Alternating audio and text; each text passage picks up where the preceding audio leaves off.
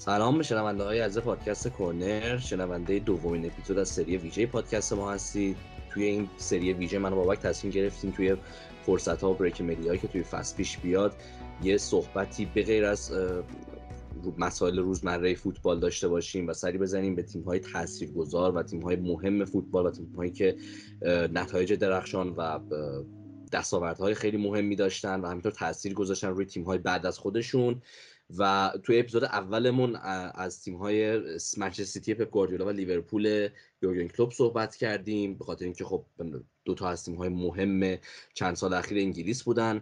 توی این اپیزود با بابک می‌خوایم بریم سراغ آنتونیو کونته و به خصوص چلسی آنتونیو کونته در فصل 2016-2017 که یکی از موفق‌ترین و مقتدرترین قهرمانی‌های چند سال اخیر پرمیر لیگ رو داشت و صحبت کنیم راجع به شیوه بازی این تیم و مسائل مختلفی که توی فصل داشتن.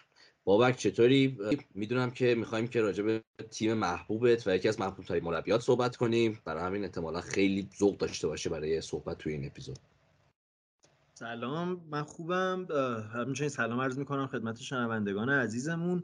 آره خیلی ذوق دارم، هم به خصوص که درباره تیم محبوبم چلسیه و اصلا آنتونیو کونته هم یکی از سرمربیان محبوب منه که خیلی همیشه کارش رو دنبال کردم و خیلی کلا واسه این اپیزود ذوق دارم، به خصوص این که به نظرم این چلسیه که قرار دربارش حرف بزنیم، این چلسی 2016-2017 شاید یکی از تاثیرگذارترین تیم‌های این چند سال بوده باشه و یکی از بزرگترین تاثیرها رو هم داشته باشه که حالا صحبت می‌کنیم که دلیلمون واسه انتخاب این تیم چی بوده. آره و به نظرم چلسی کونته یکی از تیم‌هاییه که خیلی به خصوص حالا شیوه بازیش و سیستمی که حالا کونته خیلی بهش علاقه‌منده و به خصوص انتخاب کرد برای این تیم که بهش میرسیم و بالا با جزئیات راجع به صحبت میکنیم، خیلی تاثیر گذاشت روی اصلا فوتبال اروپا بعد از خودش و خیلی تیم‌های مختلف، حالا چه توی انگلیس چه خارج از انگلیس، تیم‌های باشگاهی، تیم‌های ملی خیلی تاثیر گرفتن و خیلی ترغیب شدن به استفاده از اون مدل بازی و اون سیستم و یه جورایی میشه گفت اون سیستم سه دفاعه رو احیا کرد توی فوتبال حداقل سطح اول اروپا و به نظرم یکی از مقتدرترین قهرمانی‌های چند سال اخیر پرمیر لیگ رو داشتیم. تیم رکوردهای مختلف داشت و همینطور یه جورایی میشه گفت اون 93 امتیازی که چلسی تو فصل 2017 گرفت با کونته، به نظر من حداقل شروع اون بالا بردن استاندارد پرمیر لیگ بود. یعنی وقتی که چلسی 93 امتیاز گرفت، سال بعدش منچستر سیتی 100 امتیاز، سال بعدش تو اون رقابت منچستر سیتی و لیورپول رو داشتیم که تا 98 امتیاز جلو رفت. به نظرم اون پایه اساسی بالا رفتن استاندارد قهرمانی توی پرمیر لیگ رو آنتونیو کونته با چلسی گذاشت. آره دقیقاً سیاوش، یعنی اصلا کونته یک موجی رو ایجاد کرد در فوتبال انگلیس که بعد به بقیه فوتبال اروپا هم کشیده شد، که حالا غیر از هم یک موج تاکتیکی ایجاد کرد که بسیار تحت شعاع قرار داد اون فوتبال انگلیس رو و هم از همونجوری که گفته دقیقاً این استانداردهای جدیدی رو اصلا تعریف کرد برای قهرمانی توی لیگ. ولی قبل از اینکه خب اصلا دیگه برسیم به اون تیم چلسی و اون فصل، یه ذره درباره خود آنتونیو کونته صحبت کنیم که بدونیم اصلا این شخص کیه، چه نگرشی به فوتبال داره و اصلا اون فوتبالی که دوست داره بازی بکنه به چه شکله. ببین من همیشه الان اگه بخوام واسه خودم نوع استایل فوتبال بازی کردن رو به سه نوع مختلف تقسیم بکنم، به این سه نوع میرسم. یکی بازی پوزیشنال پلی و هم بازی مالکیتی که خب گواردیولا سردم دارش الان در فوتبال حال حاضر. یکی شاید اون فلسفه آلمانی که الان خیلی خوب مد شده در فوتبال اروپا، بازی که کلوپ و رانیک سردم دارشن. حالا تو خیلی هم یه شباهت هایی داره، حالا نه دقیقا مثل اونا ولی زیر شاخه همونا مثلا ممکنه قرار بگیره. و فوتبال کونته، یعنی اصلا میتونم واقعا فقط اسم کونته رو روی این فوتبال بذارم چون واقعا فوتبال متفاوت و فوتبال خاصی بازی میکنه. یعنی شاید مثلا یه سری بگن که شباهت داره مثلا با مورینیو فوتبالش، یعنی شاید راه مورینیو رو ادامه میده در فوتبال حال حاضر، ولی من به نظرم باز خیلی تفاوت‌های بنیادین زیادی داره با مورینیو اصلا کونته. حالا اینکه این سبک کونته دقیقاً به چه شکله، ببین کنته اصلا بیا ببین مربیگری از کجا شروع میکنه. بعد از اینکه از یوونتوس دیگه به عنوان بازیکن بازنشسته میشه و فوتبال رو کنار میذاره، میره و در تیم سینا به عنوان کمک مربی توی فوتبال ایتالیا فعالیتش رو آغاز میکنه. ولی در واقع شروع جدی دوران سرمربیگریش و ورودش به این عرصه از سال 2007 بوده که سرمربی تیم باری میشه در سری بی ایتالیا و موفق میشه که این تیم رو به سری آ برسونه. بعد میره آتالانتا، اونجا تجربه ناموفقی داشت و زود اخراج میشه، دوباره برمیگرده سینا به عنوان سرمربی و موفق میشه که سینا رو هم به سری آ برسونه و بعد از اون که به عنوان سرمربی یووه انتخاب میشه و که دیگه اون دوران پرشکوه، اون دوران پادشاهی یووه توی سری آ آغاز میشه. آره، ولی استارت اقتدار یووه واقعا با کنته زده شد. ولی این استارت حالا چجوری خورد؟ خب ببین کنته قبل از اینکه به یووه بیاد خیلی سیستم های مختلفی، بیشتر هم 4 دفاعه رو توی مربیگریش استفاده میکرده، یعنی 4-4-2 بازی میکرده. معروف ترین سیستمش 4-2-4 بوده که با باری داشته بازی میکرده. ولی به یووه که میرسه میبینه که خب نمیتونه با اون سیستم 4 دفاعه بازی بکنه توی یووه. چرا؟ چون این شاید مهمترین رکن در حساب انتخاب 3-5-2 برای کنته بوده باشه. اینکه میبینه 3 مدافع وسط کلاس جهانی داره، یعنی بارزاگلی، بونوچی و کیلینی، و برای اینکه بتونه از هر سه اینها در آن واحد استفاده بکنه مجبوره که به سیستم 3 دفاعه سویچ بکنه. سیستمی که اون موقع حتی تو ایتالیا هم داشت کمتر دیده میشد، کاملا سیستم 3 دفاعی داشت به سمت منسوخ شدن میرفت و اینجا بود که کنته اومد اصلا این سیستم رو احیا کرد و به سیستم 3-5-2 رسید. و حالا سیستم 3-5-2 کنته چجوری کار میکنه؟ خب بیایم از همون خط عقبش شروع بکنیم، یعنی از مدافعان. کنته تو این سیستم نیاز به 3 مدافع کاملا پا به توپ داره، مدافعانی که در بازی با پاشون بسیار خوب باشه، چون که بیلداپ اصلی کنته از در واقع از عقب زمین شکل میگیره و از خط دفاع شروع میشه. و خب توی یووه بونوچی رو داشت که بونوچی اون موقع شاید تو اون سالها به عنوان بهترین مدافع لحاظ بازی با توپ در جهان هم بودش حتی. و میاد سیستم 3-5 رو انتخاب میکنه. حالا از بیلداپش شروع کنیم و کم کم بقیه فازاش هم برسیم.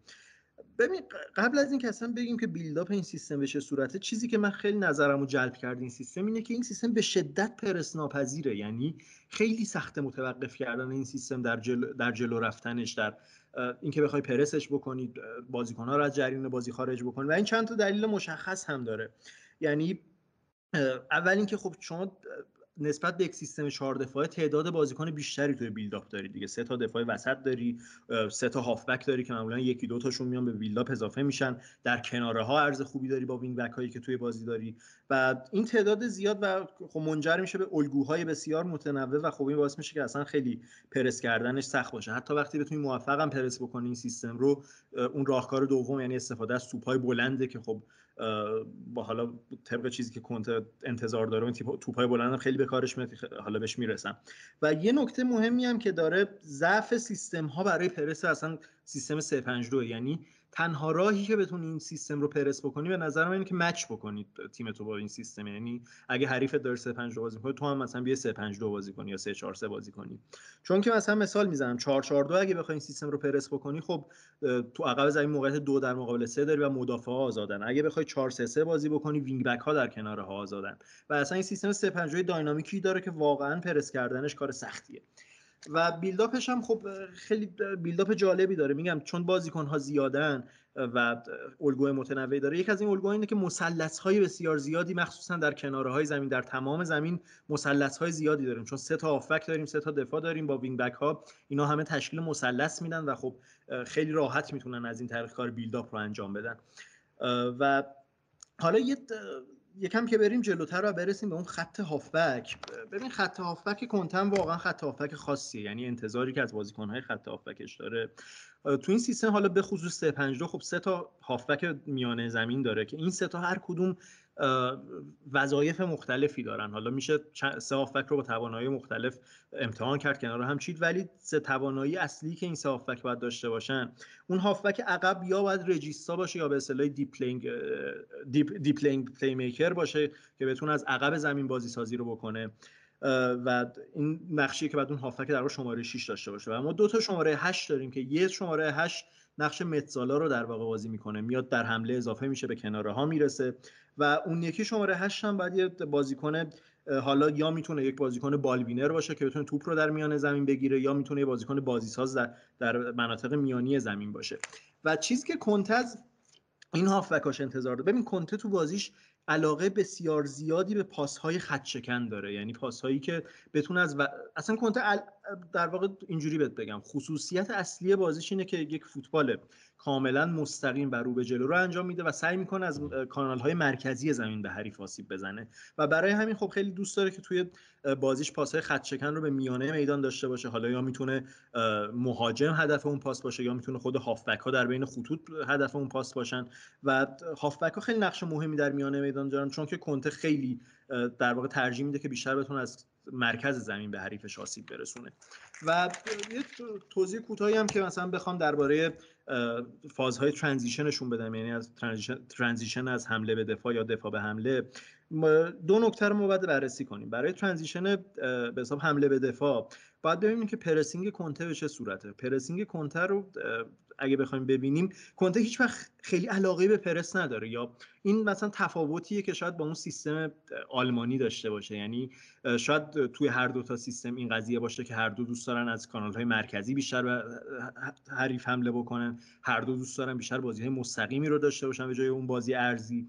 ولی فرقی که بین این دو تا سیستم هست دقیقاً توی نوع پرسینگشونه. یعنی اینجوری بگیم که توی سیستم آلمانی اون پرسینگ بازی ساز اصلی اون سیستم میتونه باشه، ولی توی سیستم کنته پرسینگ نقش دیگه غیر از بازی سازی داره. یعنی شما این پرسینگ رو انجام میدی برای اینکه بتونی اون به حساب ساختار دفاعیت رو بازیابی بکنی. یعنی بتونی کنته خیلی دوست داره توی دفاع تیماش سریع به عقب برگردن. معمولا هم اون به حساب شیپ دفاعیشون 5-3-2 هستش، توی فاز دفاعی لو بلاک 5-3-2 رو تشکیل میدن و این پرسه دقیقاً در خدمت همین قضیه است. به جای اینکه بخوای پرس بکنی که حمله بکنی، پرس میکنی که این فرصت رو داشته باشی بتونی به اون در واقع اون شیپ دفاعی و اون 5-3-2 توی دفاع برگردی و این انتظاری که کنته از هافبکاش برای پرس داره. و حالا یک نقش ویژه‌ای هم شاید کنته خیلی بهش اهمیت ویژه تری داد توی فوتبال الان، همین نقش آنتی 10 یا اون آنتی 10 هستش که حالا من قبلا توی اون اپیزود لیورپول سیتی هم دربارش صحبت کرده بودم که دقیقاً به چه شکله. و این نقشی بود که کنته حالا تو یووه با پیرلو بود این کار رو انجام داد، ولی اوج کارش به نظرم تو اینتر با بروزوویچ بودش که بروزوویچ رو با اینکه یک هافبک دفاعی و بعد توی عقب زمین به حساب ایفای نقش بکنه، ولی خیلی وقتا می‌بینیم که در هنگام پرس میره و هافبک دفاعی حریف رو پرس میکنه، یعنی میره در جلوی محوطه حریف و اونجا عمل پرس رو انجام میده و این نقشی که بهش میگن آنتی 10 که در واقع هافبک دفاعی شما بیاد و به عنوان یک شماره 10 باشه جایگیریش، ولی خب در واقع وظیفش دفاعی باشه. و خب این به نظرم چکیده چیزیه که کنته از فوتبال مد نظرشه و خب سیستم مورد نظرش هم 3-5-2 بوده. حالا میگم این 3-5-2 رو تو یووه با توجه بازیکنایی که داشت انتخاب کرد، توی ایتالیا که رفتش دوباره خب همون بازیکنا رو در خط دفاع داشت، خب منطقی این بود که با 3-5-2 ادامه بده و تو اینتر هم که دوباره این 3-5-2 رو داشت و فقط توی چلسی بود که حالا یه تغییراتی توی سیستمش داده بود و 3-4-2-1 کرده بود. ولی 3-5-2 در واقع سیستمیه که این سیستم رو در واقع امضای کنته پای این سیستمه به نظر من. آره و واقعا هم اکثر جاهایی که کنته رفته خب موفق بوده دیگه. یعنی خب تو یوونتوس خب اون شروع قهرمانی های مقتدرانه پشت سر همه یوونتوس رو خب داشت. بعد که حالا بعدش به ایتالیا رفت، ولی خب توی ایتالیا به نظرم میتونست حتی حالا قهرمانی که نه، ولی حتی تا خیلی مراحل پایانی یورو هم برسه، میتونست حتی تا فینال برسه. یعنی ایتالیایی که ما توی یورو 2016 دیدیم خیلی ایتالیای متفاوتی بود نسبت به سالهایی که مثلا سالهای قبل دیده بودیم و خیلی ایتالیای پرشور و خیلی ایتالیای پر انرژی بود و این تغییر سیستم کنته اصلا خیلی جای بحث داشت دیگه. اصلا حتی بین فوتبالیای ایرانی هم همینطوری بود. یعنی ما خودمون که علی فرد داشتیم که اون موقع عاشق فوتبال سیستم کنته شده بود و هی میگفتش که این سیستم 4 دفاع خطی و اینهاست، ولی کنته دفاع پوششی داره و خیلی دفاع بهتری و اینها. ولی یعنی خیلی بحث درست کرده بود دیگه، خیلی بحث درست کرده بود این انتخاب سیستم و ایتالیاش به نظرم حتی میتونست تا فینال هم بره. به نظر میاد حالا بدشانسی هم آورد دیگه، اون دوره توی پنالتی ها حذف شدن، ولی بعد که به چلسی رفت و با چلسی اون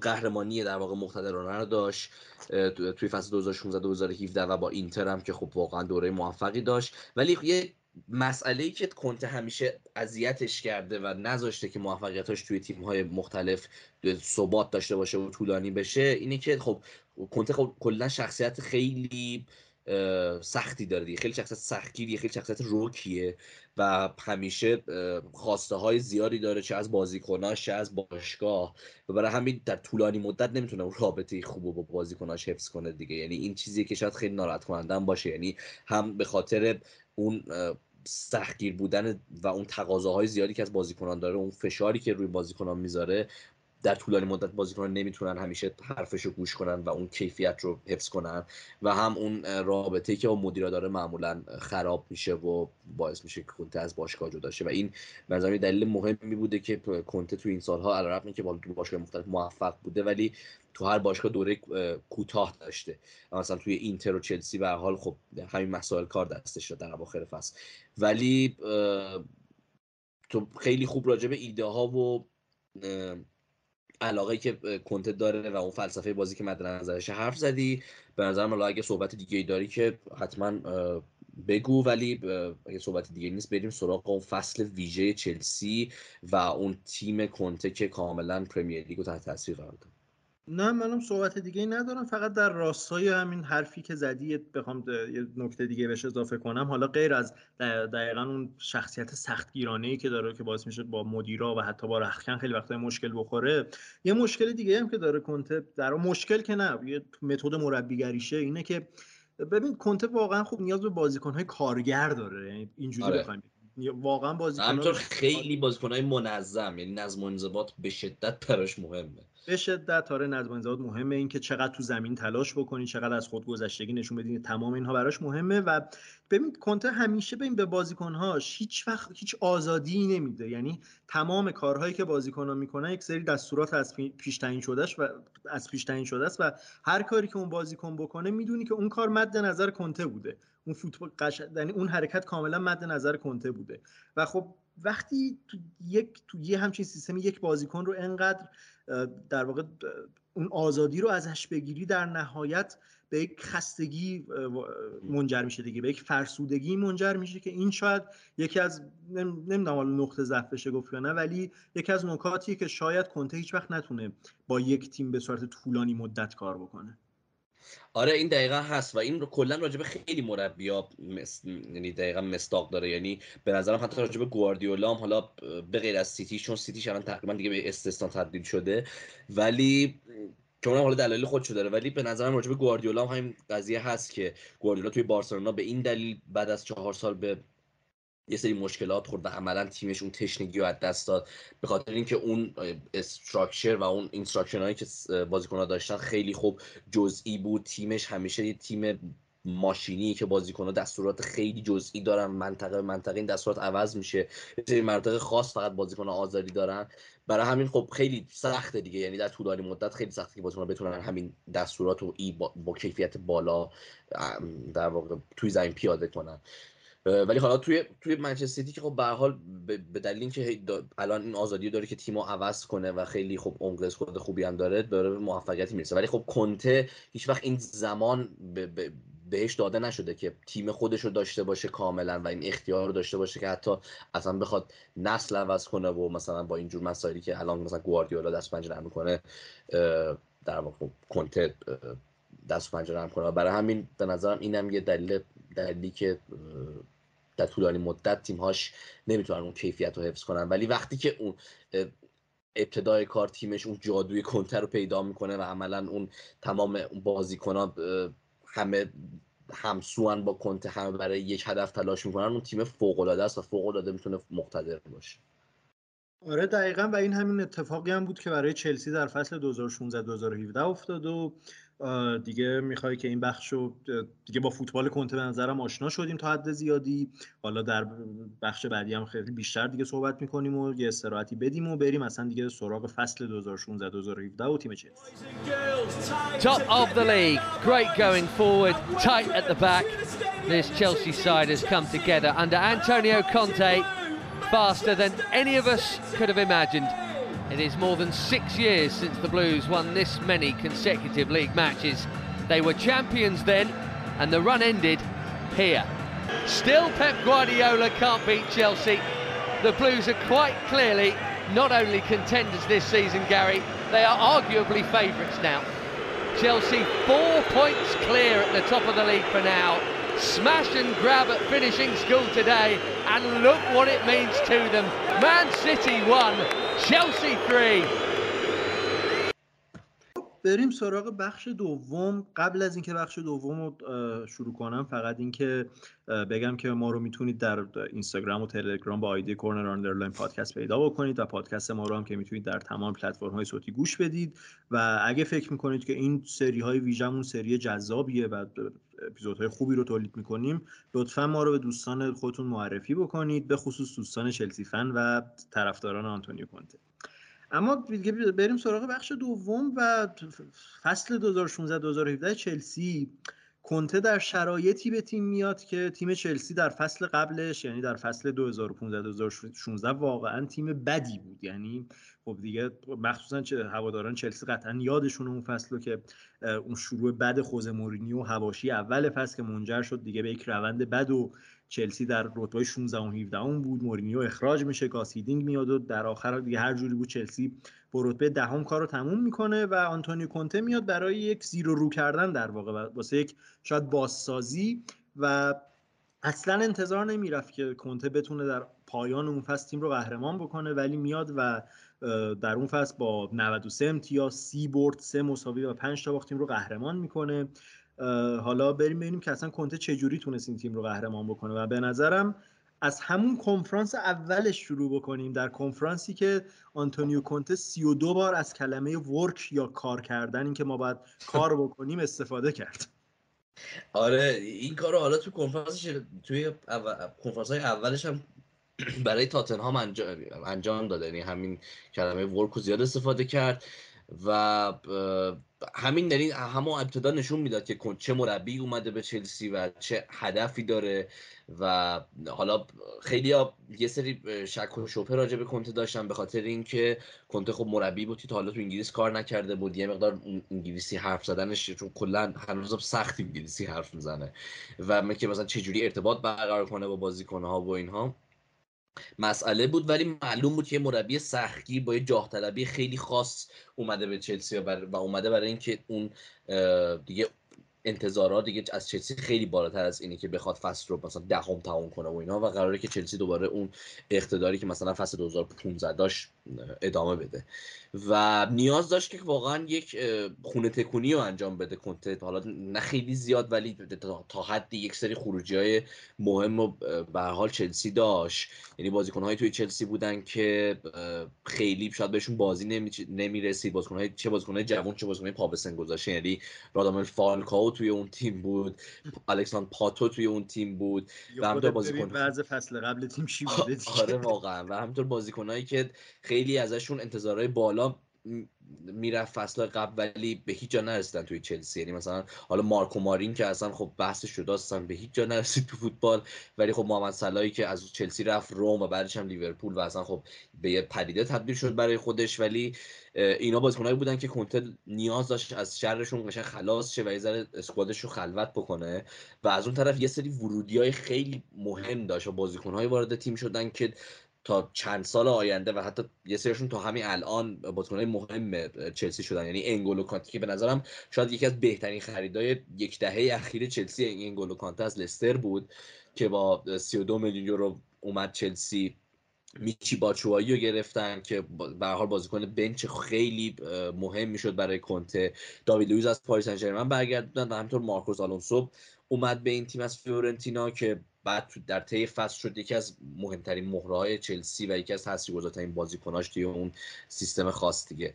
و خب اینکه چلسی هم حالا فصل قبلش دهم تمام کرده بود و هیچ سهمیه اروپایی نداشت خیلی به نظرم یعنی انتظار می‌رفت کمک کنه و همین اتفاق هم افتاد دیگه. یعنی کمک کرد به مرور به چلسی و همینطور آنتونیو کونته که با اون ورک اون تلاش زیادی که کونته انتظار داره از بازیکناشو خیلی راحت‌تر بتونن انجام بدن. آره و اصلا اون این بازی نکردن اروپایی تو نداشت. اروپا خیلی عامل مهمی بودشون فصل که چلسی هم استراحت مناسبی داشته باشه، هم تو تمرینات فرصت بیشتری واسه کار کردن داشته باشه و اصلا این بازی نکردن تو اروپا در واقع یکی از عوامل مهم قهرمانی اون فصل بود به نظرم.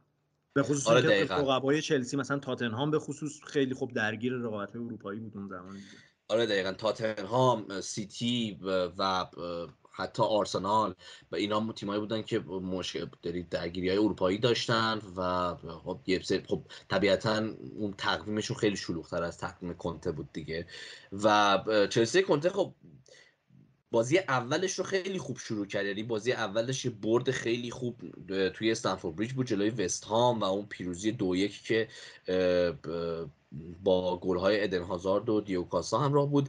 و حالا یه چیز جالبی که هست که حالا بهش میرسیم که کجا خیلی فصل چلسی حالا تغییر کرد، ولی چلسی کنته هم تو گفتی خب کنته کلا خب به سیستم سه دفاعه خیلی علاقه‌منده و ولی 4-2-3-1 چیزی که خیلی کمتر ما دیده بودیم که ازش استفاده بکنه، ولی اون فصل رو یعنی شروع فصل رو کنته با چلسی 4-2-3-1 شروع کرد و به این ترتیب که از ایوانوویچ به عنوان دفاع راست استفاده میکرد، کیهیل و تریو به عنوان دفاع وسط داشتیم، آره، و آزپیلیکوئتا دفاع چپ بود. ماتیچ و کانته دابل پیوت بودن که دابل پیوت موندن بعدن تو ادامه فصل هم. اسکار به عنوان شماره 10 استفاده شد که بعدن از برنامه کنته خارج شد، اصلا وسط فصل هم از تیم جدا شد. هازارد و ویلیان وینگرهای تیم بودن و کاستا هم که تک مهاجم نوک بود. و حالا یه چیز جالبی که راجع به این 4-2-3-1 هست که اصلا 4-2-3-1 امتحان کرد کنته اون اوایل فصل، که اون 5 تا بازی اولی که این سیستم رو امتحان کرد با 3 تا برد همراه بود، یه مساوی، در واقع 6 تا بازی اول 3 تا برد، یه مساوی و 2 تا باخت. و یه چیز جالبی که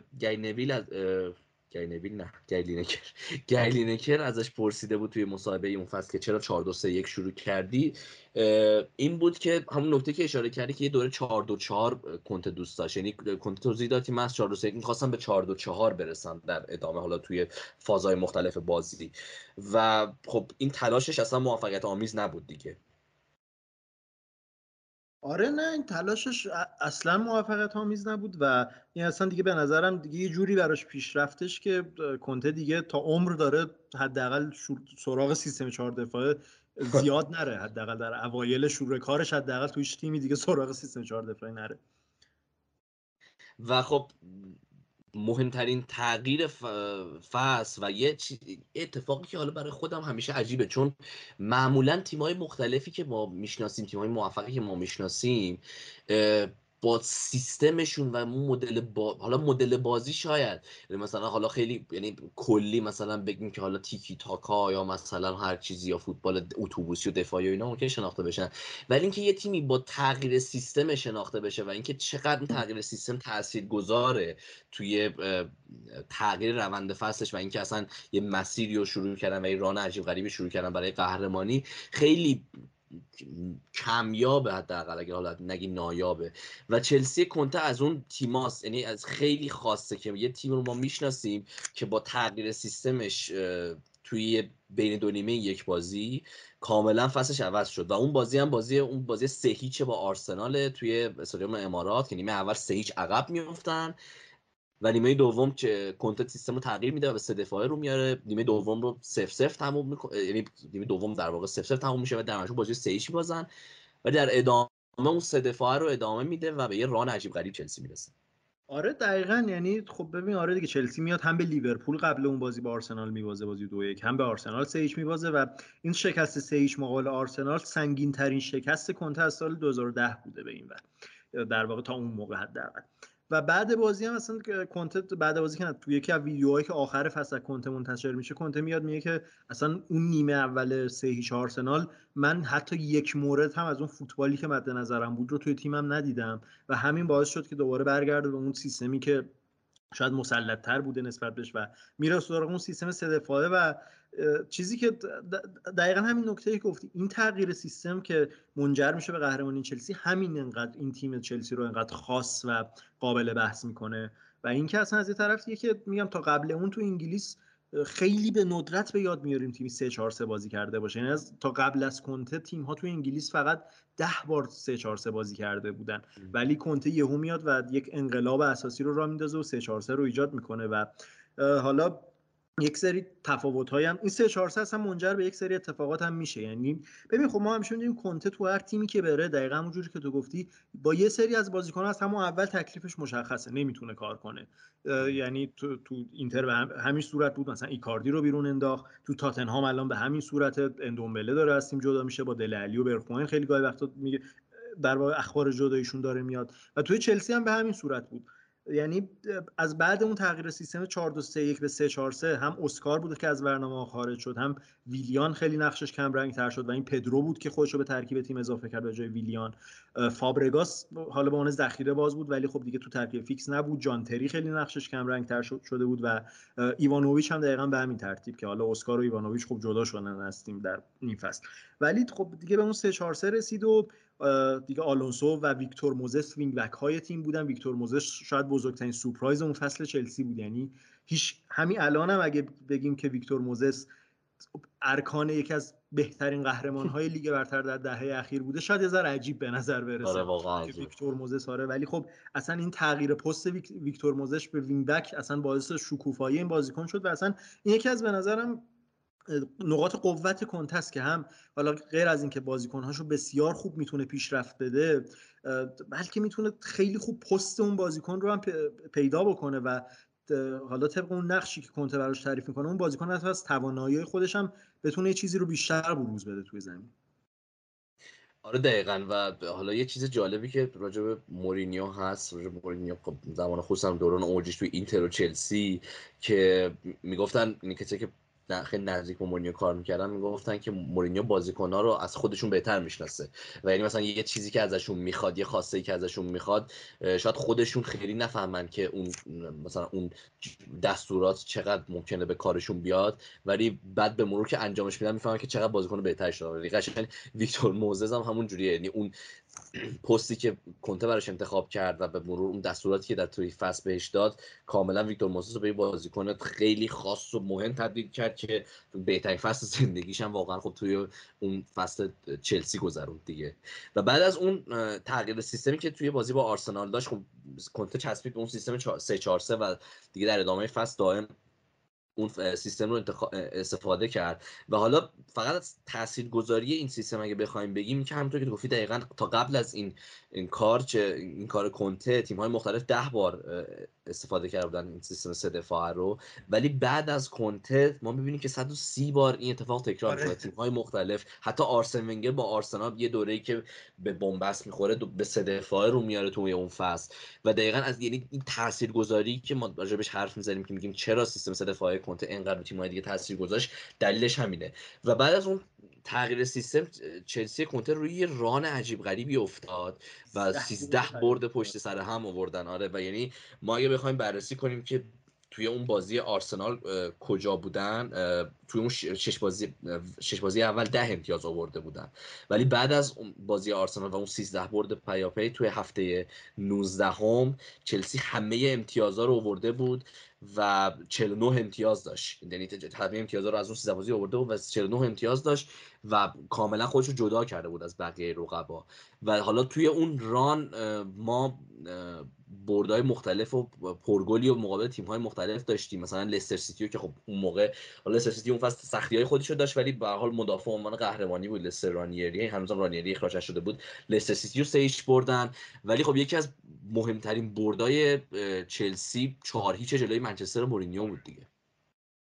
آره دقیقاً 4-0 اصلا یه جورایی معروفه به نظرم به دیگه اون شکوفایی سیستم 3-4-3 کنته که دیگه اصلا لیگ انگلیس فهمید که خب با چی طرفیم از این به بعد.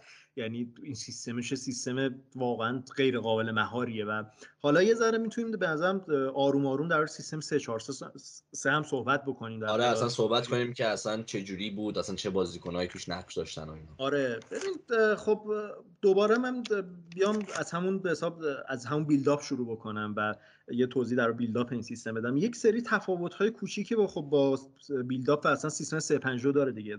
یعنی شاید دو تا تفاوت مشخصش که اصلا تو خود فرمیشن می‌بینیم اینه که خب یه هافبک وسط زمین شما کمتر داری، در عوض شما 2 تا شماره 10 داری و یک مهاجم هم کمتر داری، یعنی شما داری با یک مهاجم بازی میکنی و خب این چیزی بود که کنته دیگه بعد از اون هم خیلی دیگه سراغ این سیستم 3-4-3 نرفت. تو اینتر هم اومد یه وقتایی امتحان بکنه ولی دید که با اون 3-5-2 خب بیشتر به نتیجه میرسه و در واقع این 3-4-3 شد همین خاص چلسی و خاص این تیمی که پیدا کرده بود. حالا از بیلداپ بخوام شروع بکنم، ببین به نظر من خیلی بیلداپ تو این سیستم 3-4-3 خیلی بیشتر متمایل به فلنک ها و کناره های زمینه تا وسط زمین. یعنی تو توی 3-5-2 به خاطر اون سه تا هافبکی که وسط داری خیلی راحت تر میتونی از وسط زمین جلو بری، ولی توی 3-4-3 تو اوورلود بیشتر توی کناره هاست، یعنی تو حداقل توی هر فلنک میتونی 4 نفر رو داشته باشی، هافبک وسط، وینگ بک، دفاع سمت اون سمت و شماره 10 اون سمت. حالا میشه بهش گفت شماره 10، میشه بهش گفت پست اینساید فوروارد، حالا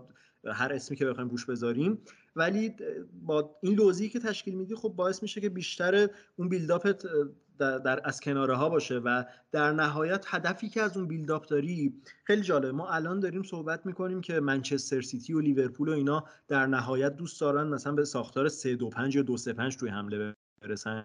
این دقیقاً کاری بود که کنته از همون، نه فقط از همون سال 2016 2017، حتی از سالهای قبلش هم شروع می‌کرد. یعنی خب حالا مثلا توی 3-5-2 سعی می‌کرد در نهایت به 3-3-4 برسه، یکی از هافبک هم حالا گاهی وقتا اضافه بشه، ولی توی 3-4-3 خیلی راحت میتونست به اون 3-2-5 برسه. یعنی خب اون سه نفر جلویی رو که داشتیم، وینگ بک ها بالا می اومدن و حالا اون دبل پیوت وسط با سه تا دفاع ها یک ساختار دفاعی بسیار خوب رو در عقب زمین ایجاد می‌کردن و این نقشه اصلی کنته برای رسیدن به در واقع واسه کاری بود که می‌خواست توی چلسی در حداقل در فاز بیلداپ بکنه.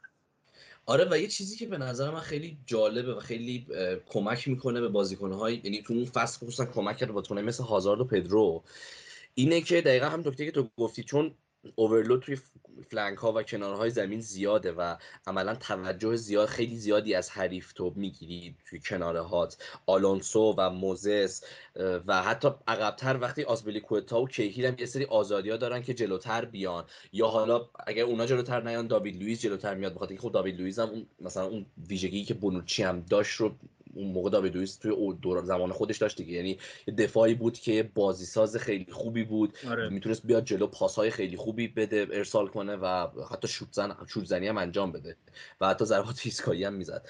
ولی چون این اوورلود ری فلنک ها هست، یه سری آزادی ها رو به بازیکن‌های شماره 10 میده و همین اتفاقی بود که ما دیدیم که ایدن هازارد یکی از بهترین فصل‌های خودش رو توی چلسی اون فصل گذروند و پدرو خیلی درخشان بود توی چلسی کنته و دلیل یعنی دلیل این درخشش آزادی که این دوتا بازیکن دارن و برای اینکه حرکات خلاقانه داشته باشن. آره، و خصوصا ایدن هازارد به خاطر اینکه خب کلا روی حرکات ارضی و اینها هازارد فوق العاده بازیکن خطرناکی بود و خیلی گل‌های زیادی و چلسی به خاطر این حرکات هازارد زد، به خاطر اینکه مثلا آلونسو خیلی جای زمین بودش در زمان کنته، یعنی حتی وقتی میدیم به خط هافک اضافه میشد و این اصلا باعث میشدش که آلونسو هم فضای بیشتری اون جلو داشته باشه. یعنی میدیدیم که چقدر آلونسو از لحاظ هجومی خیلی اعداد بالاتری رو بازدار نسبت به موزس ثبت میکنه تو اون فصل.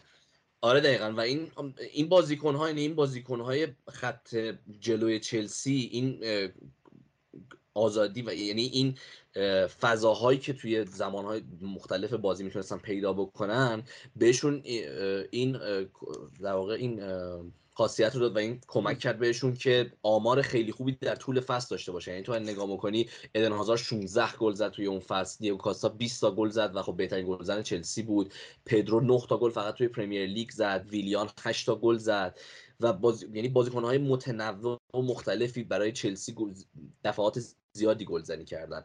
و حتی تو اگر لحاظ پاس گل هم تو نگاه بکنی، حالا خب فابرگاس یکی از هافبک‌های خیلی مهم اون تیم بود ولی شاید خیلی وقتا فیکس هم زیاد نبود، ولی فابرگاس 12 تا پاس گل داد، پدرو 8 تا پاس گل داد، ماتیچ، کوستا، اینا همه آمار مثلا بالای 5 تا پاس گل داشتن توی اون فصل و این نشون میداد که این بازیکن‌هایی که در واقع وسط میدون برای چلسی هستن چقدر میتونن که خلاق باشن، به خاطر این ویژگی که فلنک ها بهشون میده و به خاطر این ویژگی که وینگ بک ها بهشون میده، این اجازه رو بهشون میده که خلاق باشن.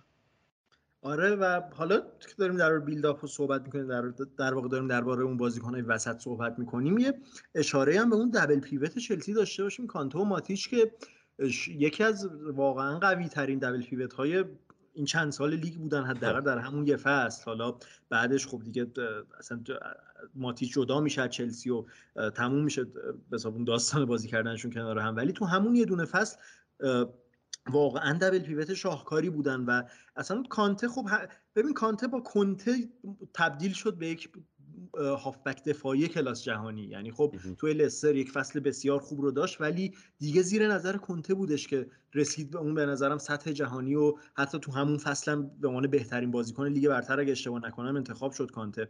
و خیلی حالا و دقیقاً من به نظرم کانته بهترین دوره بازیش رو هم زیر نظر کنته داشت. یعنی آخه میدونی چرا؟ از بعد از اینکه کنته جدا میشد دیگه زیر نظر مربیای دیگه توخل و ساری و اینا، کانته خیلی نقشه بیشتری میگیره، یعنی خیلی نقشه هجومی تری میگیره، مجبوره خیلی بیشتر به جلو اضافه بشه. ولی توی زمان کنته فقط ازش بهش نقش‌های دفاعی کنته میداد، ازش انتظارات دفاعی داشت و حتی توی حمله نمیذاش خیلی جلو بره. یعنی بیشتر اون پیشروی از خط هافک و البته ماتیچ بود، اون کانته بود که بعد در عقب زمین پوشش میداد و یک هافبک دفاعی کاملا کلاسیک بود و خب واقعا یک سطح جهانی رو از خودش نشون داد توی اون فصل.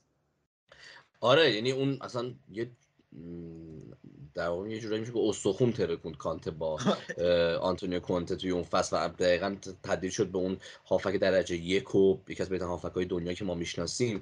حالا که نمیدونم حالا چقدر، حالا شاید به نظرم کانته توی زیر نظر توخل هم فصل درخشانی داشت همین فصل گذشته، یا مثلا حالا اون تورنمنتی که مثلا جام جهانی 2018 با فرانسه داشتن کانته خب فوق‌العاده بود، ولی دقیقاً استارت اون کانته که ما میشناسیم خب توی این فصل بود دیگه. و کانته حالا خیلی جالبه اون دقیقاً حالا این نکته که میگی هست، یعنی ماتیچ خب بیشتر بازیکن پیشروی بود و کانته یه مقدار عقب‌تر بازی میکرد و خب یکی از معروف ترین گل هایی که چلسی اون فصل زد اون گل 4 چلسی به منچستر یونایتد تو همون بازی 4-0 که کانته اونجا این آزادی داره که جلو میره و پیشروی میکنه، دریبل میزنه، از سرعت و تکنیکش استفاده میکنه و گل میزنه که حالا متاسفانه گل به منچستر ولی خیلی گل خوبیه، اصلا واقعا فوق العاده است و اونجا اون تکنیک و خلاقیت کانته هم نشون میداد.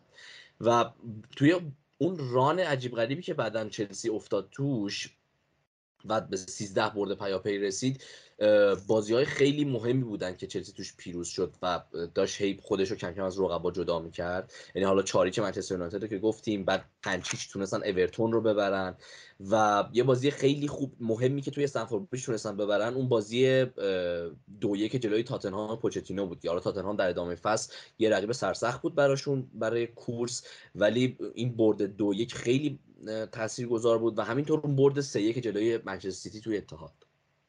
آره ببین اون برد تاتنهام که خب دقیقاً خیلی براشون، چون تاتنهام در واقع اون فصل مستقیم ترین رقیب چلسی بود بر سر قهرمانی، بعد خب تا آخر فصل هم تونست خودش رو تو کورس نگه داره.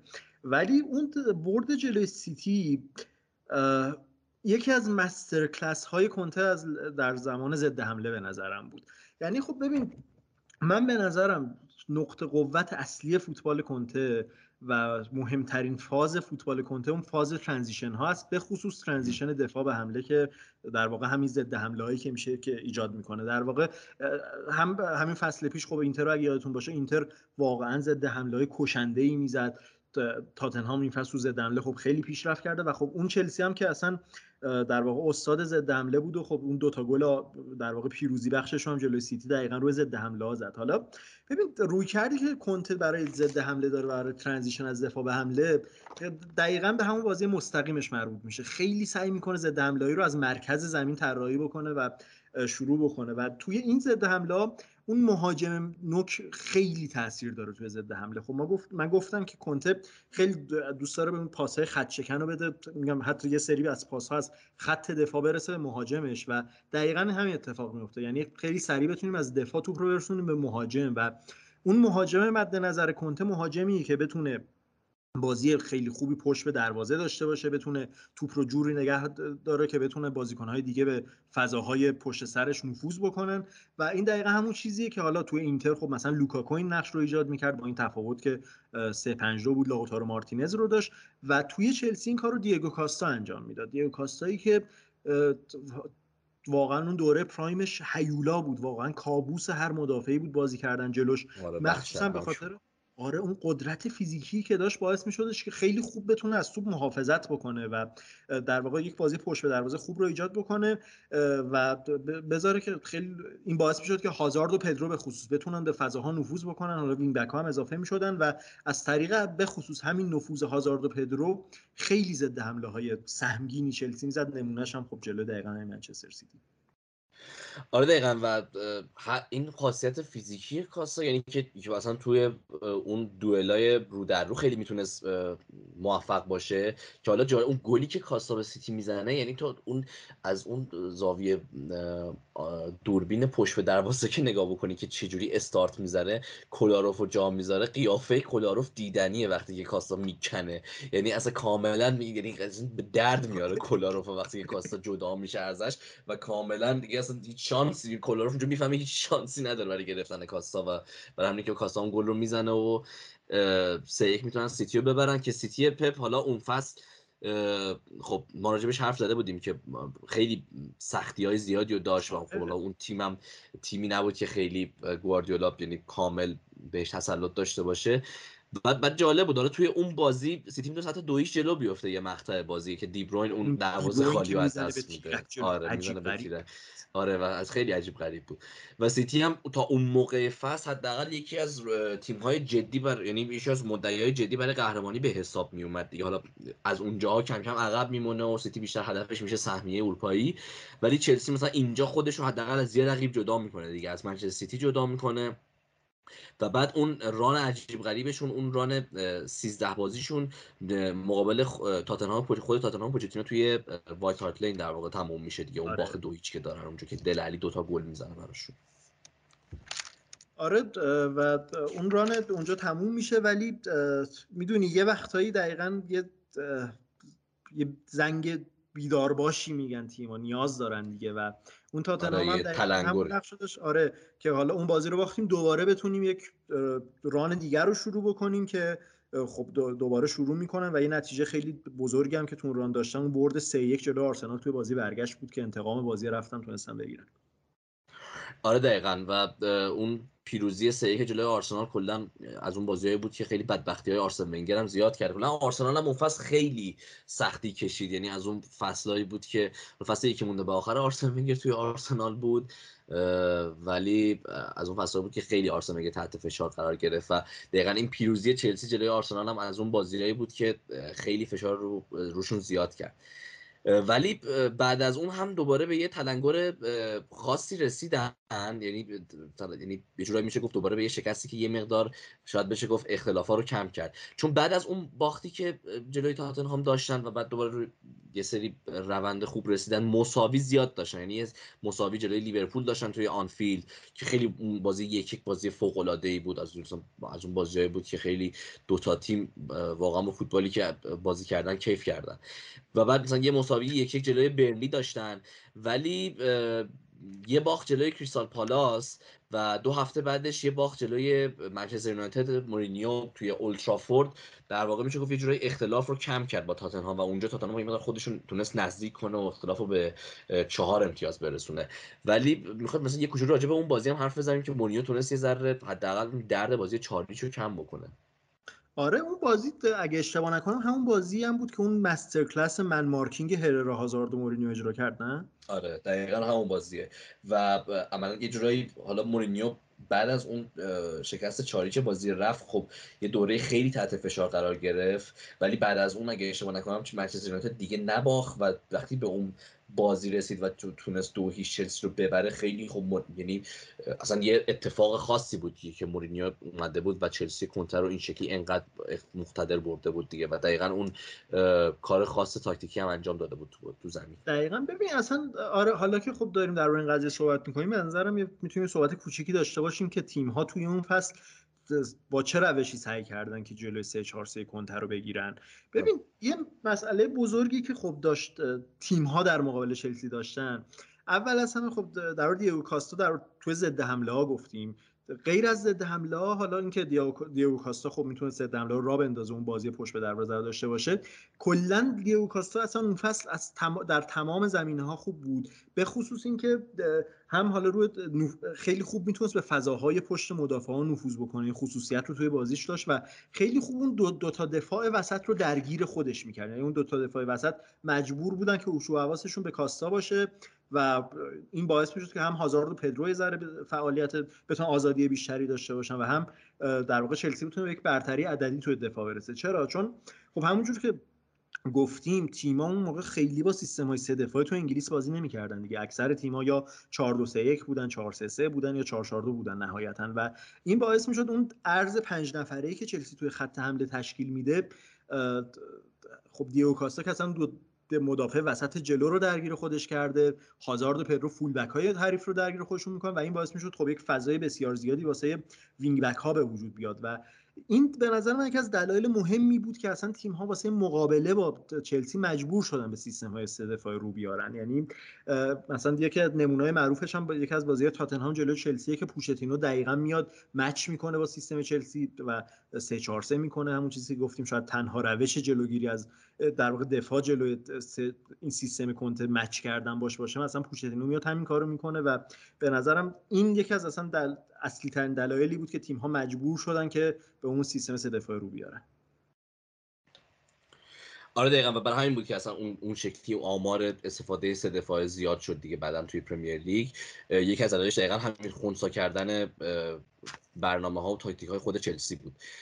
و خب یه نکته که حالا ما همون اول بحث هم گفتیم، ولی این نداشتن بازی‌های اروپایی خیلی به چلسی کمک کرد این بود که واقعا لحاظ بدنی بازیکناش خیلی میتونه تایم ریکاوری بیشتری داشته باشن و خیلی میتونستن که زمان زیادی و دقیقاً همونطور که تو هم گفتی توی تمرین‌ها و توی حالا جلسه‌های مثلا ویدیو آنالیز و اینا داشته باشن. که بعد جالب حالا کنته چون خودش خیلی علاقه داره به ویدیو آنالیز ویدیویی و اینکه مثلا خیلی جزئی بازیکن‌ها بگی که مثلا چیکار میتونن بهتر بکنن و اینا، و گری لینکر ازش پرسیده بود که این حوصله سربر نیست برای بازیکنان. میگه چرا؟ این اوایلش خیلی خسته میشدن ولی بعد به مرور خیلی علاقه پیدا کردن دیگه. و ما میبینیم که در طول فصل این تایم زیادی که چلسی داره برای اینکه ریکاوری کنه، برای اینکه ایوای خودش رو پیدا بکنه، کمک کرد که بعد از هر شکست هی بهتر از قبل برگرده دیگه. و دقیقاً اون شکست 2-0 جلوی منچستر یونایتد توی اولترافورد آخرین شکست پرمیر لیگشونه و بعد از اون یه بازی 4-2 ساوثهامپتون رو میبرن و بعد 3-0 اورتون رو خارج از خونه میبرن که تو بعد از اون بازی در واقع کنته توی رختکن بازیکناش میگه که ما از الان باید همه بازی‌هامون رو ببریم، 4 تا بازی باقی مونده رو، چون که ما فکر کنیم که تاتنهام میتونه همه بازی‌هاشو ببره. تاتنهام اون موقع اختلاف خیلی کم کرده بود، به 4 امتیاز رسونده بود، ولی خب هنوز انتظار میرفت که چلسی بتونه کارو تموم بکنه و همین اتفاق هم افتاد. یعنی بعد از اون چلسی هر 4 تا بازی خودش رو برد و تاتنهام ناکام بود. تاتنهام توی زمین وست هام در واقع 1-0 باخت و اونجا بود که اختلاف 7 امتیاز عملاً دیگه جام رو کنته داد دیگه و اونجا یه جورایی میشه گفت قهرمانیشون قطعی شد. آره اصلا خود کنته خب میگه که اون برد 3-0 جلو اورتون بردی بود که دیگه من شروع کردم به فکر کردن که ما داریم این کار رو تموم میکنیم، ما داریم قهرمان میشیم. ولی خیلی جالبه، حالا یه ذره قبلتر از اون بازی 3-0 هم بازی چلسی و وست هام بازی برگشتشون که اون بازی هم چلسی دوباره 2-1 میبره. اون جایی که 12 تا بازی تا پایان فصل مونده بوده و کنته دقیقاً همون حرفی که جلو بعد بازی با اورتون زده بود و میاد جلو همون بعد بازی با وست هام میزنه که ما باید به این قضیه فکر کنیم که تاتنهام میتونه هر 12 تا بازی رو ببره و دقیقاً هم تقریبا همچین اتفاقی میفته. یعنی تاتنهام از اون 12 تا بازی فکر کنم 10 تاش رو میبره اگه اشتباه نکنم و بعدش کنته میگه که مثلا اگه ما همچین تفکری نداشتیم که تاتنهام میتونه همه رو ببره، به احتمال خیلی زیاد اون قائله قهرمانی رو به تاتنهام میباختیم. ولی آره 11 بازی تاتنهام برد، یه بازی باخت. چلسی 10 تا بازی برد، 2 تا بازی باخت. ولی خب اون اختلافی که چلسی داشت خب کمک کرد دیگه توی اون بازی. آره دیگه. ولی حالا یه چیزی که خیلی مهم بود به نظر من هم توی این به حساب بازی 12 بازیه و کلا اصلا تو قهرمانیشون اون قدرت دفاعی عجیب چلسی بود دیگه. یعنی ما بعد اون چند تا بازی اول فصل همه میگفتن که چلسی علاوه دفاعی خوب نیست، نمیدونم داوید لوئیس مهره خوبی نیستش برای دفاع، ولی بعدش چلسی بعد اون تغییر سیستم اصلا یک تیم تقریبا نفوذناپذیر شد. و حالا خیلی جالبه، ببین کنته خب همیشه تیماش علاوه دفاعی قوی ان و هیچ وقت پرسینگ زیادی توی تیماش نداره. توی چلسی حتی پرسینگش نسبت به قبل کمتر هم شده بود. یعنی تو توی سیستم 352 به خاطر اون سه تا دفاع هافبک وسطت خیلی راحت‌تر میتونی پرس بکنی، پرسینگ بهتری میتونی اعمال بکنی نسبت به 343.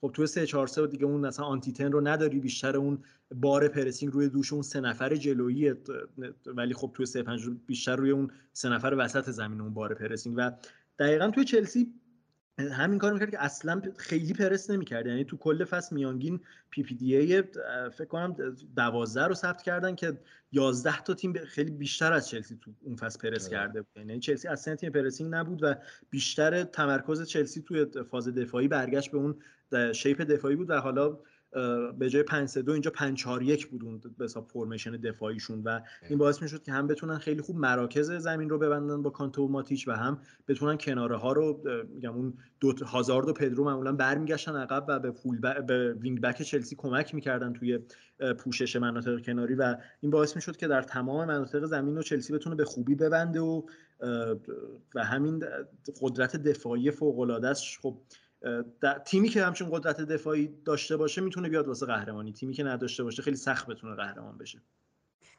آره دقیقاً، یعنی این قدرت دفاعی اجازه داد که چلسی به اون 30 برد توی فصل برسه که اصلا برای خودش یه رکوردی بود تا اون موقع. یعنی حالا تا قبل از اون تیم‌های خیلی کمی بودن که تو این رکورد رو ثبت کردن. یعنی اصلا تا قبل از اون هیچ تیمی شاید تو پرمیر لیگ این رکورد رو ثبت نکرده بود که 38 تا بازی 30 تا برد به دست بیاره. بعد از اون دیگه عادی شد. لیورپول تونست 30 تا برد به دست بیاره، منچستر سیتی توی فصل‌های مختلف 32 تا برد، لیورپول خودش 32 تا برد. یعنی میگم برای همینه که یه جورایی من به نظرم یعنی پایه این استاندارد بالای پرمیر لیگ رو که ما الان داریم می‌بینیم که پپ گواردیولا و یورگن کلوپ دارن ادامه میدن با لیورپول و چلسی، با لیورپول و سیتی، در واقع کنته با چلسی گذاشت. یعنی با اون 93 امتیاز و اون 30 برد توی فصل، یکی مثل پپ گواردیولا متوجه شد که خب ما باید حتما به این لول برسیم برای اینکه بتونیم قهرمان شیم. و خب تو اگه نگاه بکنی به تیم‌هایی که بیشترین امتیاز رو توی تاریخ پرمیر لیگ داشتن، خب رده اول خب سیتی داره با 100 امتیاز، بعد از اون سیتی 2017 2018، بعد از اون لیورپول 2019 2020 که قهرمان شدن با 99 امتیاز، منچستر سیتی 2018 2019 با 98 امتیاز، نایب قهرمان اون فصل لیورپول 2018 2019 با 97 امتیاز. و چلسی مورینیو که مال سال 2004 2005 فصل 2004 2005 که 95 امتیاز میاره. و یعنی تو میگی که همه تیم ها، یعنی به غیر از چلسی مورینیو، همه تیم هایی که توی این رده های بالای رکوردهای امتیازی پرمیر لیگ هستن بعد از چلسی کنتن. و چلسی کنته 93 امتیاز آورده توی فصل 2016 2017 و فوق العاده است. یعنی از این جهت تو اگه بخوای نگاه بکنی خیلی تیم مهم و تاثیرگذاریه تیم اون تیم و به خصوص اون فصل چلسی کنته، چون فصل بعد واقعا خب نتونستن اون موفقیت رو تکرار کنن دیگه. و آره و در نهایت هم میرسیم به اون بازی قهرمانی چلسی مقابل وست برومویچ که چلسی 1-0 برد و گل قهرمانی رو چه کسی زد؟ میشی باتشوایی که خیلی نقش پررنگی تو تیم نداشت هیچ وقت اون فصل. آره و عملا یه بازیکن بنچ بود دیگه برای چلسی. حالا میگم ولی خب بازیکن بنچی بود که در نوع خودش تونست یه جورایی توجهی داشته باشه دیگه. اون گل مهم رو تونست بزنه. در کل فصل کلا 5 تا گل زد، ولی یعنی توی پرمیر لیگ، ولی خب بازیکن مهمی بود برای کنته دیگه. و خب فصل بعدش خب کنته خب خیلی نتونست دیگه میگم اون لول کیفیت رو ادامه بده. حالا اینکه منچستر سیتی گواردیولا خب اصلا عملا تازه ظهور کرد و تازه گواردیولا اون تیم دستش اومد، ولی اون مشکلی که همیشه قبلش هم گفتیم که بازیکن‌ها در طولانی مدت با چلسی با کنته به خصوص پیدا میکنن به خاطر اون سختگیری زیاد و اون خواسته های زیادی که ازشون داره، توی فصل 2017 2018 عملاً کار دستشون داد دیگه. آره و اصلا اون نوع جدا شدن دیگو کاستا به نظر من از بزرگترین اشتباهات کنته واسه فصل بعد بود. هم حالا نوعی که بهش خبر داد و خیلی باید فکر کنم پیامک بهش گفت من دیگه بهت نیازی ندارم و توی جداشی و اینا، و دیگه هیچ جایگزین مناسبی هم نداشتن. این آلوارو موراتا خریدن که خب خیلی تفاوت صد داشت با اون دیگو کاستا و اصلا اون همون جدا شدنه خیلی به نظرم اشتباه بزرگی بود و هم دیگه آره دیگه آروم آروم هم با رختکن وارد به حساب مشکلات زیادی شد و با خود مدیریت هم دیگه زاویه زیادی پیدا کرد، چون اصلا چلسی تو فصل بعد به خوبی تقویت نشد. یعنی واقعا تو پستایی که کنته نیاز داشت به خوبی براش بازیکن نگرفتن. این باعث شد دیگه نتونه با سیتی گواردیولا رقابت بکنه و دیگه به پایان کارش تو چلسی فصل بعد رسید.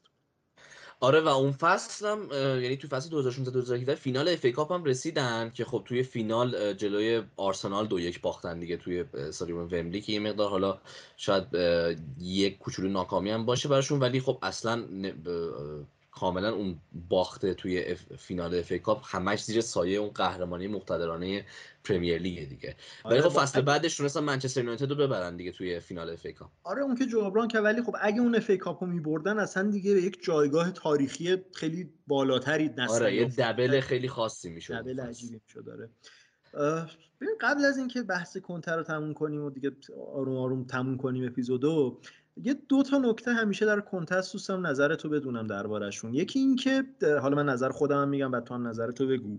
یکی این که خیلی بین فوتبال دوستا معروفه این قضیه که کنته هر جایی رو که ترک میکنه یک سری بازیکن سطح پایین رو از خودش به جا میذاره توی اون باشگاه. من خیلی با این حرف مخالفم. یعنی همین چلسی رو که نگاه بکنیم، خب کانته که اصلا بازیکنایی بود که کانته خرید همین الانش جزو ارکان مهم چلسی، داوید لوئیزو خرید خوبی بود. مارکوس آلونسو هنوز توی ترکیب چلسی و حتی اینترش رو که نگاه بکنیم می‌بینیم که سیمونه اینزاگی با همون سیستم تقریبا و با همون ترکیب با همون بازیکن‌ها خب چنین اینتر قوی رو ساخته این فصل. حتی توی همون یووه هم بعد از اینکه کنته رفت آلگری روی همون بیسی که کنته ساخته بود با اون ترکیب تونست تیم رو به فینال لیگ قهرمانان برسونه. برای من یه ذره با این گزاره که کنته از خودش بازیکن‌های سطح پایینی به یادگار میذاره مخالفم. نه منم مخالفم، ولی شاید یه دلیل این که یه سری این شکلی فکر میکنن اینه که شاید اون بازیکن‌ها اگر نمیتونن بعد از کنته، حالا به غیر از بازیکن‌هایی که تو گفتی که بعد از کنته هم بازیکن‌های مهمی بودن، ولی یه سری بازیکن‌ها شاید باشن که بعد از کنته نمیتونن اون کیفیت خودشون رو داشته باشن، یعنی اون عملکرد درخشان رو نداشته. آره مثلا و چون نمیتونن اون لول رو حفظ کنن، خب به نظر میاد که بازیکن‌های معمولی و سطح پایینی ان. ولی به نظرم دلیل این قضیه اینه که اون بازیکن‌ها شاید مثل اون چیزی که راجع به مورینیو گفتم که کنته که مورینیو خیلی بازیکن‌ها رو بیشتر شاید بهتر از خودشون، کنته اون سری بازیکن‌ها رو خیلی خوب میشناسه و شاید بهترین بازی رو فقط کنته میتونه از اونها بگیره و هیچ مربی دیگه‌ای نمیتونه با اونها به اون خوبی کار کنه. برای همینه که اونها نمیتونن اون ثبات رو داشته باشن توی عملکردشون و به نظر بازیکن‌های معمولی میاد بعد از کنته دیگه. ولی اگر همچنان با کنته میموندن شاید همون عملکرد خیلی سطح بالای خودشون ادامه میدادن. و نکته دومی هم که میگن یکی از ضعف‌های کنته است عملکرد اروپایی کنته است که همیشه زیر سواله. حالا مثلا تو یووه به خصوص مثلا خیلی بهش انتقاد بود، خب با یووه خیلی ناموفق بود، ازش سوال پرسیدن چرا اینجوریه، گفتش که یه نقل قول معروفی داره که شما با در یک رستوران 100 یورویی نمیتونید با 10 یورو غذا بخورید. و بعدش اومد خب توی چلسی توی فصل دوم جلو بارسا توی 1/8 حذف شد و توی اینتر هم که اصلا 2 حذف پیاپی در مرحله گروهی یه ذره شک و تردیدها رو زیاد کرد، مثلا به خصوص اینکه بعد از کنته در یوونتوس آلگری اومد و تقریبا با همون ترکیب به فینال رسوند یوونتوس. آره ببین حالا من خودم شخصا همیشه طرفدار این نیستم که ما کارنامه مربی‌ها رو به خاطر نتایج اروپاییشون بسنجیم. یعنی برای همینه که میگم مثلا گواردیولا منچستر سیتیش اون خیلی تیم درخشانیه و از تیم‌های مهم فوتباله، حتی اگر اون ضعف اروپایی رو داشته باشن و حتی اگر پپ هیچ وقت هم با منچستر سیتی چمپیونز لیگ نبره، هیچ چیزی از ارزش این تیم و چیزهایی که به فوتبال اضافه کرده کم نمی‌کنه. و حالا راجع به کنته هم تا حدی با این قضیه موافقم. یعنی همیشه هم خب مثلا بهترین تیم بهترین تیم لازم رو نداشته برای رقابت اروپایی، ولی خب یه سری فصل‌ها هست که تو میتونی بهش اشاره کنی که خیلی انتظارا بیشتر بود ازش دیگه. یعنی حالا فصل اول اینتر نه، ولی فصل دوم واقعا خب انتظار بیشتری ازش میرفت توی اون مراحل گروهی که خب حذف شدن بازم. و همینطور به نظرم اون بازی با بارسلونا توی فصل 2017 2018 که با بارسلونای والورده بود، خب نتیجه بدی نگرفتن توی بازی رفت توی استنفورد، چون اون بازی هم بازی که خیلی من یادمه و خیلی بازی خاصی برام، چون ویلیام فکر کنم 2 تا یا 3 تا تیر دروازه میزنه تو بازی و مجموعاً کل بازی رفت و برگشت چلسی 4 تا تیر دروازه میزنه و خیلی اصلا بازی رفت خیلی چلسی بازی خوبی رو جلوی بارسلونا انجام داد، ولی خب بازی برگشت خب واقعا کاملا والورده تونست مچ کنته رو بخوابونه و این چیزی که شاید مثلا بشه گفت یه مسئله که میشه به کنته انتقاد کرد. تو یوونتوس حالا شاید خیلی نه، چون مثلا یکی از فصلهایی که تو یوونتوس حذف شدن جلوی بایر مونیخ یوب هایینکس بود که به نظرم خب اون تیم خب هر تیمی که جلوش میومد نابود میشد، برای همین خیلی نمیشه گلایه کرد که چرا مثلا یوونتوس کنته جلوی اون تیم حذف شده. ولی در مجموع میشه که این یه مقدار اذیت میکنه که حتی تیم‌هاش به مراحل بالای چمپیونز لیگ هم نرسیدن. حالا حتی نگیم که چمپیونز لیگ رو نبرده باشه، ولی انتظار اینه که یه مربی با یه همچین لولی و با یه همچین دانش تاکتیکی و فوتبالی توی یکی از فصول حداقل در آینده، حالا با تاتنهام که خیلی بعیده فعلا، ولی در آینده با اگر توی تیم دیگه ای ما ببینیمش حداقل بتونه به مراحل بالای اروپایی برسه. این چیزی که به نظرم کنته نیاز داره بهش، برای اینکه حداقل مثلا بشه در طولانی مدت با مربیایی مثلا مورینیو، گواردیولا یا کلوب مقایسهش کرد، چون به نظرم این فرقی که این مربی‌ها الان با کنته دارن علاوه کارنامه‌ای اینه که هم تو رقابت‌های داخلی موفقن، هم تو رقابت‌های اروپایی و برای همین این چیزی که کنته یه مقدار کم داره نسبت به اینا دیگه. آره دقیقا، منم تنها عاملی که به نظرم خیلی از فوتبال دوستان اسم کنته رو هنوز کنار گواردیولا و کلوپ و مورینیو نمیارن همینه. و با اینکه من مخالفم، من به نظرم در همونجا هست همین الان، یعنی جزو همین دسته سوپر مربیان به اصطلاح که الان مثلا بهشون میگیم تو همون دسته به نظرم هست. ولی خب آره این کار به هر حال چیزیه که خیلی به هر حال مهمه توی کارنامه هر مربیه که بخوایم علاوه جام ها و نتیجه قضاوتش بکنیم. آره دیگه مربی کنته شاید بیشتر مربیه که یعنی در طول یک فصل بیشتر تیمش ثبات داره، یعنی بیشتر اون 38 هفته است که تیمش میتونه خیلی خوب رقابت کنه و اون سطح بالا رو داشته باشه. حالا بازی‌های اروپایی خیلی اوقات به شانس بستگی داره، خیلی اوقات به خیلی چیزایی که واقعا دست تیم نیست، واقعا حتی هر چقدر تیمت هم خوب آماده کرده باشی از دست تو خارجه دیگه. بازی‌های حذفی رفت و برگشت اروپایی این نقطه ضعف رو دارن دیگه، که حتی تیمی که ثبات داره شاید خیلی اوقات توی یه سری لحظه ها کم بیاره. آره خیلی خب، فکر کنم دیگه همه چیز رو برای اون فصل چلسی گفتیم. من فقط یه جنبندی کوچیک از حرفامون بگم، تو من بعدش اگه خواستی جنبندی تو بگو حتما.